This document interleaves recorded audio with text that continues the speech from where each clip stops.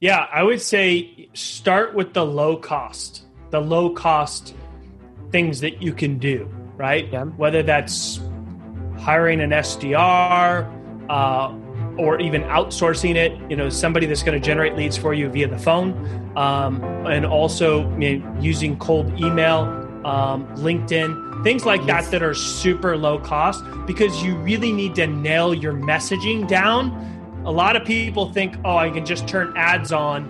And if your messaging is not resonating with your ideal customer or it's not converting right, you're spending a lot of money on ads before you really perfected that messaging or what's going to convert or what's going to resonate. So do the low cost channels like the phone, email, LinkedIn, social media. Use those channels to really craft your messaging, see what works. And once those start converting well, then you can put some fire on it or some gasoline on it by turning on some ads. Hello, dreamers and action takers. Welcome to another episode of Want Money, Got Money podcast. I'm your host, Sam Kamani, and my today's guest is Colin Mitchell. Now, Colin is the founder and chief revenue officer of Monster VoIP. So, Colin, welcome to the show. It's great to have you here. I'm so excited. I love your background. You've done so many different things. You've been an entrepreneur multiple times. You've started multiple companies. Yeah, Sam, thanks so much for having me on the show. So, like you said, I've been involved in various different businesses. My first business I started, almost about 8 years ago with my wife. We started that in our 1-bedroom apartment and bootstrapped to $2 million and about bootstrapped to $5 million in about 26 months. Amazing. Yeah. And so from there, I've been into different things. I ran a small marketing agency. The thing that takes up most of my time now is I run a voice over IP and unified communications company. So we help companies improve their communication tools, and we typically save them anywhere from 30 to 50% off their telecom bill in the process. And then my newest project that I'm super passionate about is something I started with my good friend Christopher Decker, and it's a company called Salescast, salescast.co. And what we do is we help people start, manage, and grow podcasts. Amazing. So many questions about that later on. So what were you doing before when you started this company with your wife? When you were bootstrapping that, what were you doing before that? How did you make that transition to entrepreneurship? Yeah, sure. So, I got my first job, and really, I'm very passionate about sales. Sales has been a big driver of every business that I've been involved in. And sales really lights me up. Sales is something that I enjoy doing. I even don't mind hopping on the phone and doing cold calling just for fun. So some people cringe at the idea of cold calling, but there's something about it that just keeps you humble, and I like that. Yeah. I got my first sales job and really worked my way up to the top there pretty quickly. Was promised a managerial role. It didn't happen. So I left that company, did something very similar, same industry, and took a VP of sales position. So there I was leading a team, driving sales, recruiting, learning more of the back end business side of things. And one day just realized I think that I could do this on my own. And so my wife and I we started that business and bootstrapped it to $5 million. So, we're a bit of an IT VAR. So we sell things like hardware, office equipment, supplies, things like that. And we kind of niched down more into the K through 12 education and government space. But that industry was changing. Margins were getting thinner. More people were going online for a lot of these products. So we knew that we had to diversify that business. And what that means is we had to find a way to be less product centric and build more of a recurring revenue, get into more services. And frankly, we tried many different services and a lot of them failed really bad. And we eventually stumbled across voice over IP as a service, selling that as a service. Initially, we were selling somebody else's solution, but I knew that there was a need because, being a sales-driven organization that highly relied on the phone, we had changed our provider 5 times in a 2-year period for different reasons, whether it was, lack of support, dropped calls, lack of mobility features or integrations or data. I mean, there was different reasons why we left different providers, and none of them seemed to really foot the bill and just give a great experience to the customer, being us. And so that's how we really knew that there was a need for a different way in this space. We initially started out selling somebody else's solution. And then eventually realized that wasn't scalable, and it became bigger than what we thought it was going to be, and started another business. Excellent. Because I know I have used different voice over IP companies where, doing call forwarding, or so when I was in US 2 years ago, I still had calls coming to the Australian and the New Zealand phone numbers. And so I needed all sorts of, you go for a voice VoIP type system, and then now the vice versa, got calls coming from US or Australia into New Zealand. So yeah, but my experience hasn't been so good with the companies we've been with. Yes. We've got like disturbance or some other noise, or just lot more sort of sales or cold calls coming in once you are with the VoIP, and all sorts of issues we are having. Yes. That we aren't that satisfied with. So I completely understand, and I can relate with your experience. The question I have is that, the VoIP, the whole space is so crowded. There are so many companies doing it, and a lot of them doing it as like, as you said, like white label, selling other people's solution. Yeah. How do you cut through all the noise? Yeah, that's a great question. So our whole offer is based on experience. So we like to call ourselves the happy phone company. All right. So the only way that we can compete in a super highly competitive space is by giving a better experience. Price matters, yes. Features matter, yes. But, frankly, we all have the same features. Nobody really has any aha feature that nobody else has. So it really comes down to quality and experience. Most of the customers that come from us, from a lot of the big names that most people are familiar with, is for one or two reasons. Either quality, they're getting drop calls all the time and they really are getting frustrated because they feel like they're losing business because of that, or they're not getting treated right when they do need help or support. And, that might be sitting on hold for a long period of time. That might be, wasting their time with a level 1 support tech that's going to ask a bunch of series of questions and troubleshooting and stuff, where entrepreneurs have better things to do than sit on a support call for 60 or 90 minutes to then finally get escalated to level 2 where somebody can solve their problem in 5 minutes. Yep. Very, very true. Makes sense. And so what is the number one channel for you guys to acquire customers at the moment?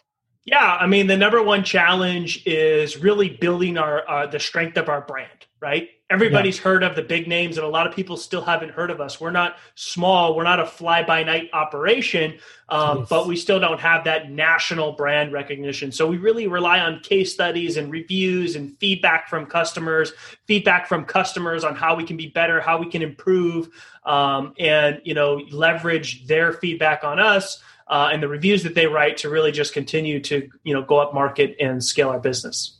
Yep. And what seems to work, you would say, for the customers that you have acquired? How do you get them? Where do you get them? Do you just do like Facebook ads, YouTube ads, all that, or do you have some other strategies? So we have an outbound calling team, right? So we have SDRs that are doing a lot of outbound activity. We do a lot of cold email marketing as well. Social media, LinkedIn is a huge lead generation source for us. And content. We write, good high quality content, whether it's blogs, things like that, answering questions that we know people are looking for that convert well.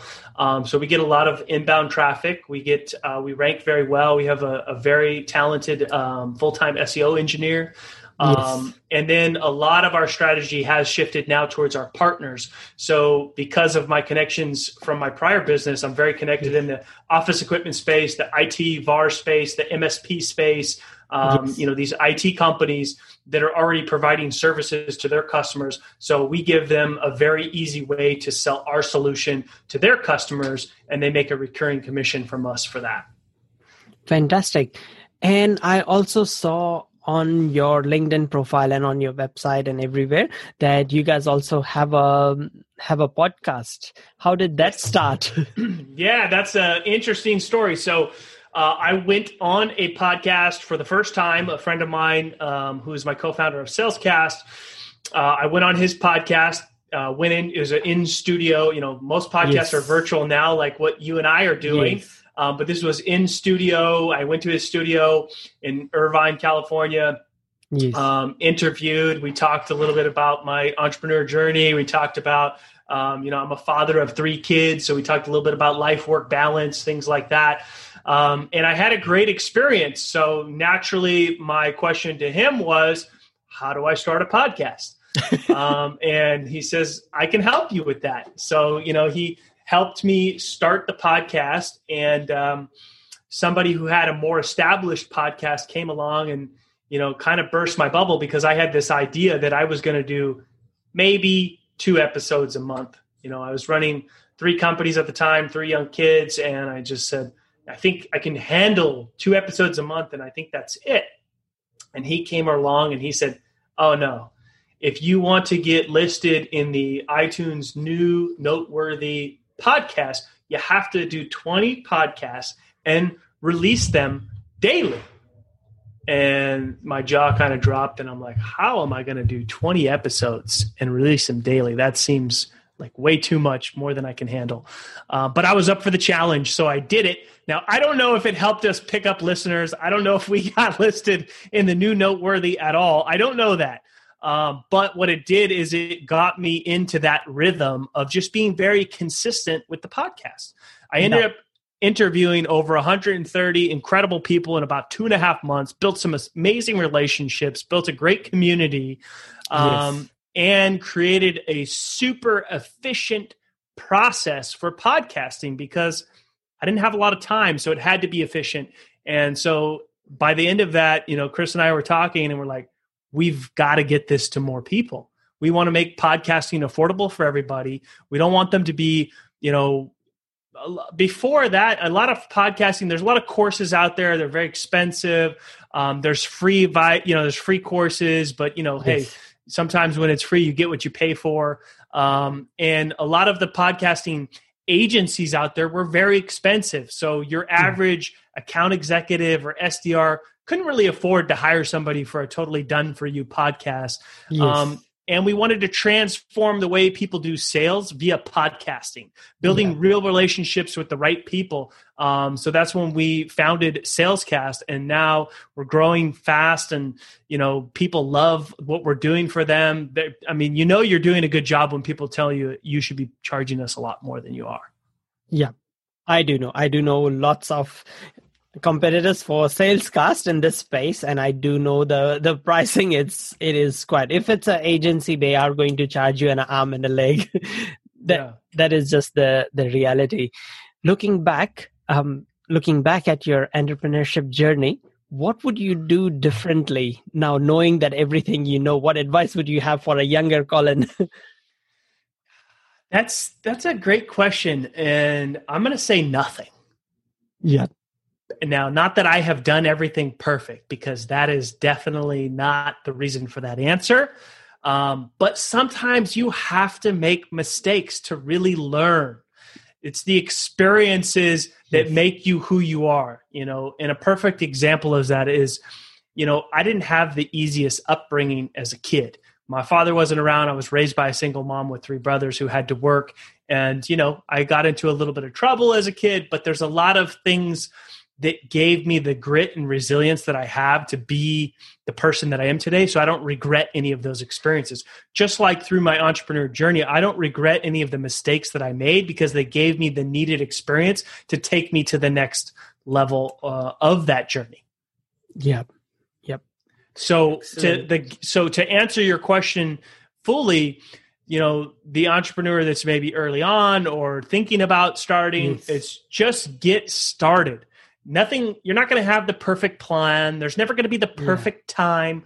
Just get started and you'll be able to improve and adapt and get better and improve on the things that maybe you're weak at, or realize that's maybe somewhere that you need to hire somebody. If you're just stuck in that thinking, planning mode, that's not the best place to be. Just get started and improve. Yeah, 100%. Cannot agree more. It's just like, if you are still waiting to get your podcast perfect, you would not have a podcast now. So, or any of the companies that you own. Oh yeah, and even like just to kind of on the topic of podcasting, right? A lot of people get stuck on the name. What should I name my podcast? And they really get caught up on thinking that they need to have the perfect name for the podcast. And what happens is they just don't get started because they never find the perfect name. So what we tell people is like, what's the best name we can come up with today so that we can get started? Because you know what? You can always change the name. Exactly. You can always change the name. Yeah. So it's like, for my podcast, I took probably maybe half an hour to come up with the name. And I don't mind. I don't care. I just wanted to get started once I decided. And I did not want to waste any more years, because the right time to start a podcast was probably 10 years ago. The second best time is right now. So it's like, I could waste as much time as I want, but it's not going to help me. There could be people out there listening to it and benefiting from it. The longer I take, they'll miss out. Also, it's like I have seen that whenever entrepreneurs are inexperienced, they spend so much time and energy on building the right logo and doing things like that. It's like they spend, sometimes few weeks or a month on getting the right logo. And all that. It's just managing. And at the end, they have a beautiful logo, but no business. No, exactly. As you said, no product, no customers. It's worthless. But that's a fantastic logo. Yeah, that no one will ever get to see. But that's just the world that we are in. You have so much experience with digital marketing, with everything you have done, and you have had so much success in acquiring users or customers. If someone is starting out now, let's take two different examples. One is a SaaS product startup. What advice would you have for a SaaS product founder or a marketing manager? How should they promote it? Yeah, I would say start with the low cost things that you can do, right? Yeah. Whether that's hiring an SDR or even outsourcing it, somebody that's going to generate leads for you via the phone, and also using cold email, LinkedIn, things like that are super low cost, because you really need to nail your messaging down. A lot of people think, I can just turn ads on. And if your messaging is not resonating with your ideal customer, or it's not converting right, you're spending a lot of money on ads before you really perfected that messaging or what's going to convert or what's going to resonate. So do the low cost channels like the phone, email, LinkedIn, social media. Use those channels to really craft your messaging, see what works. And once those start converting well, then you can put some fire on it or some gasoline on it by turning on some ads. Excellent advice. What about for an e-commerce type startup where people are selling real products, founders are selling real products somewhere online? Any advice for them? I mean, to be honest, I don't have a lot of experience in marketing and e-commerce, so I couldn't really comment on that accurately, but I think you could. Oh man, so much. So much. Yes. I'll have to come on your podcast for that. Yeah, of course. You want to leverage, you want to find the people in your industry who have the followership already of your target audience. So first thing is you need to know who is in the niche, which niche you are going to sell to. You cannot be like, oh, everyone's my customer. That just means that no one is your customer. When you're starting, you have to pick a niche. You have to niche down. If you can identify that, okay, a 35-year-old mom living in suburbs is my sort of customer, then okay, who do they follow? What activities are there? Where is their attention at? And then you try and leverage those people who already have got attention of that target audience, or do some sort of a collaboration on content side, whether it is Instagram or other influencer sort of networks, and go that way. That would be as you said, the lowest cost and the highest benefit, or you'll get the best ROI that way, I would say. But then again, the whole industry changes all the time. So you have to you have to keep doing. As you say, you cannot spend too much time thinking. You have to keep doing, because only doing will teach you. So what's next? What's your plan? What's your plan for the next few years? Yeah, I mean, we're gonna keep growing the partner network for Monster VoIP, and we're gonna continue to scale SalesCast. Helping people tell their story, helping them tell other people's stories, and really transform the way that people do sales via podcasting. I think podcasting is a great way to build the right relationship with the right people. And it's about really building your list. And, it's not about having a big list. It's about having a quality list. Yeah. Very, very true.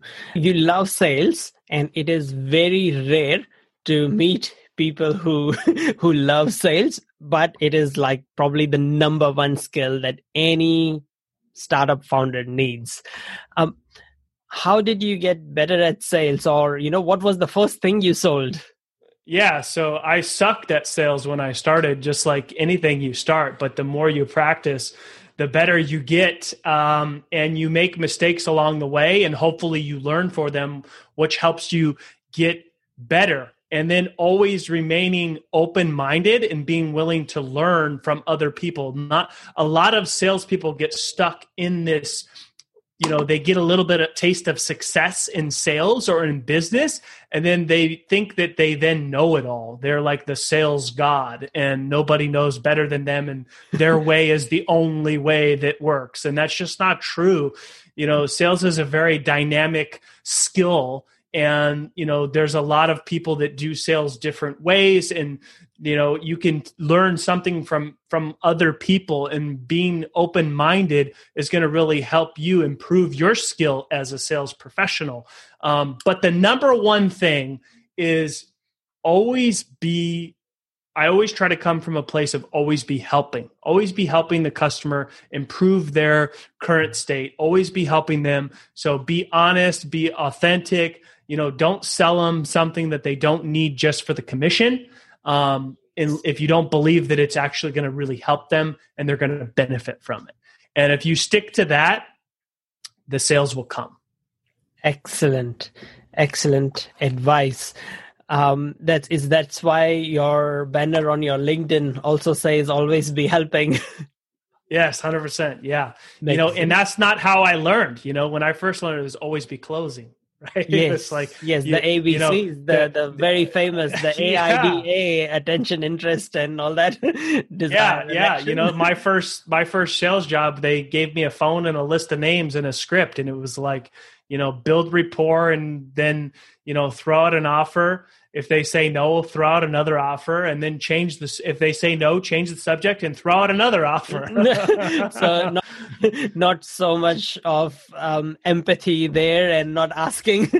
Zero empathy, and zero empathy in that script for sure. Because I always thought that the best way is to ask why and understand what the customer needs, so you can cater to their need.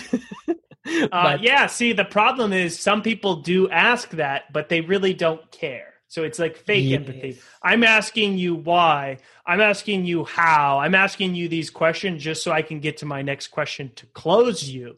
But when you really try to understand like deeper level stuff, like, okay, why is that important to you? How is that going to change your business? How is that going to affect you personally? When you really understand the deeper reason behind the answers, it's much easier to help them. Sometimes they do need some help to get to that future desired state, which is them buying your product or service. But when you help them realize it at a deeper level, it's easier to get there. 100%. And I have seen that mistake. Sorry to put my 2 cents in also with tech startup founders. They do this all the time. So they have come up with an idea for, say, like a mobile app or a SaaS product or something, and they love their idea. Of course, everyone loves their babies, it's their baby. So when they go to validate their idea or their concept, they already have an objective in the mind. It's kind of like the ABC. They want to close that person to agreeing with what they are, what their idea is, even though they don't want a physical sale. And even the surveys they create, everything is leading to the person on the other side saying, "Oh yeah, it's a fantastic idea. Go and build it," because that's what they want subconsciously. And so even when they ask people, okay, what's their needs and why, everything is leading to that, and it's not with an open mind and not with a real genuine interest to understand the customer's real problems so that they can solve real problems and get product market fit. So I see this all the time, even in other founders who are not doing sales, but just validating their idea at early stages. So yeah, very, very true. So before we go, I have these 3 questions. And first one is there a book that you're reading right now? Well, before we started recording, there was somebody who told me about a very interesting book. Do you know what the name of that book might be? I think you have it. I think you have a book handy there somewhere. It is 30-Day Startup. Yeah. I think that's the next book on my list. So I'm more of an audiobook guy. Yes. So I don't know if you have the Audible version of your book, but that is on my to-do list to get all my books on Audible as well. And also start putting some of the content out from it on the podcast and just sharing on how to build a minimum viable product in the next 30 days. And also the rest half of the book that is devoted to how to acquire users for your tech startup or your tech product. Ooh, 30 days. 30 days. There's no sleeping schedule involved in that 30 days. It's 24/7. This is a minimum viable product, so it does not have to be a full product. It's a bit like DoorDash, how DoorDash got started. It's just they just had a form, like a Google form type thing, and then people just ordered over that, and these guys, they just opened it in the Stanford area, and because that's where they were going to school or university, and then they would just run out from their class and just go and buy the burger and deliver it to the nearest. This was many years ago, many years ago. Yeah. And when that sort of a solution worked, it takes a day to build that sort of a thing. A lot of the MVPs or minimum viable products are built sometimes even within a week. And the thing is, it's just a facade on the front, and in the back end, you either have a white label product or you're providing the service yourself or like as a manual way. And once you have the customers, you have the community, then okay, cool, there is something here. Let's go and build the algorithm and do the whole thing so we don't have to do the manual work, and it's more scalable. So that's what in a condensed form, the idea is. Second, recommendations for a podcast. Recommendations for podcasts? Oh, yes. Podcasts to listen to? Yes, that you listen to or that you like. So my podcast, I have one podcast, Monster Chats. So I'm a big fan of that one. Fantastic. I'll check it. Actually, I found out about it today, and I mean, the one that everybody knows of that I'm a fan of is Entrepreneurs on Fire. And I also like Startup Hustle, and then Original Story, which is my co-founder's podcast. So those are all great podcasts to check out. And I will be starting a new podcast soon as well, more focused on sales. More focused. Okay. Oh, I'd love to check it out. What's Original Stories about? Yeah, so Original Story by Salescast. So Chris Decker is the co-founder of Salescast. And he basically, the season that he's on right now is he's going out and interviewing other podcasters, learning about their journey of podcasting. Oh, fantastic. Yeah, that's great. And the last question is, if you had unlimited time, money, and resources, what would you build or what would you work on? If I had unlimited time, money, and resources, what would I? I probably would spend. That's a tough question. That's a tough one. I would travel more with my family. Yeah. I would not stop working because I like working. So I would start something new, maybe, helping startups launch and maybe do some consulting that take a limited time and spend more time just traveling with my family. Yeah. Excellent. What's stopping you from doing that now? Apart from COVID, of course, you cannot travel. Well, yeah, there's that. Yes. And, my kids are still young, so they're just getting started in school and stuff like that. So that is a great question. I will have to talk to my wife about that. Yeah, because you could run everything remotely, and a lot of people do that, like, nomadic entrepreneurs. Yeah, no, we do. I mean, our whole team is remote. So, yes. We have been that way for a long time. So, yeah, so there's nothing stopping you. Except for COVID. Yes. Well, except for COVID. Once COVID is done, finally, do you have a ask? Are you looking for team, investors, customers? What are you looking for? Not looking for investors. Always looking for customers. I mean, the best type of relationships for me right now are basically anybody who's looking to start or grow a podcast. If I can help them, whether they become clients or not, I love talking about podcasting, what's working, what's not working, sharing the mistakes that we've made, sharing tips, tricks, things that they can do. I love talking about anything that has to do with podcasting. I'm happy to, connect with people, talk about it, and whether they come a client or not doesn't matter. Excellent. I know lots of people who love talking about podcasting. I will connect you to a few of them. It's great. Thank you so much, Colin. I'll put links to all the things that you do underneath in the description for anyone who's interested in connecting with you. And thanks, Sam. Thank you so much for listening to this episode of Want Money, Got Money with Sam Kamani. Hope you enjoyed the show and got some valuable insights that would help you in your startup or your business. If you haven't already, please subscribe and rate this show on your favorite platform. It would be extremely helpful, and I just cannot tell you how much I would appreciate that.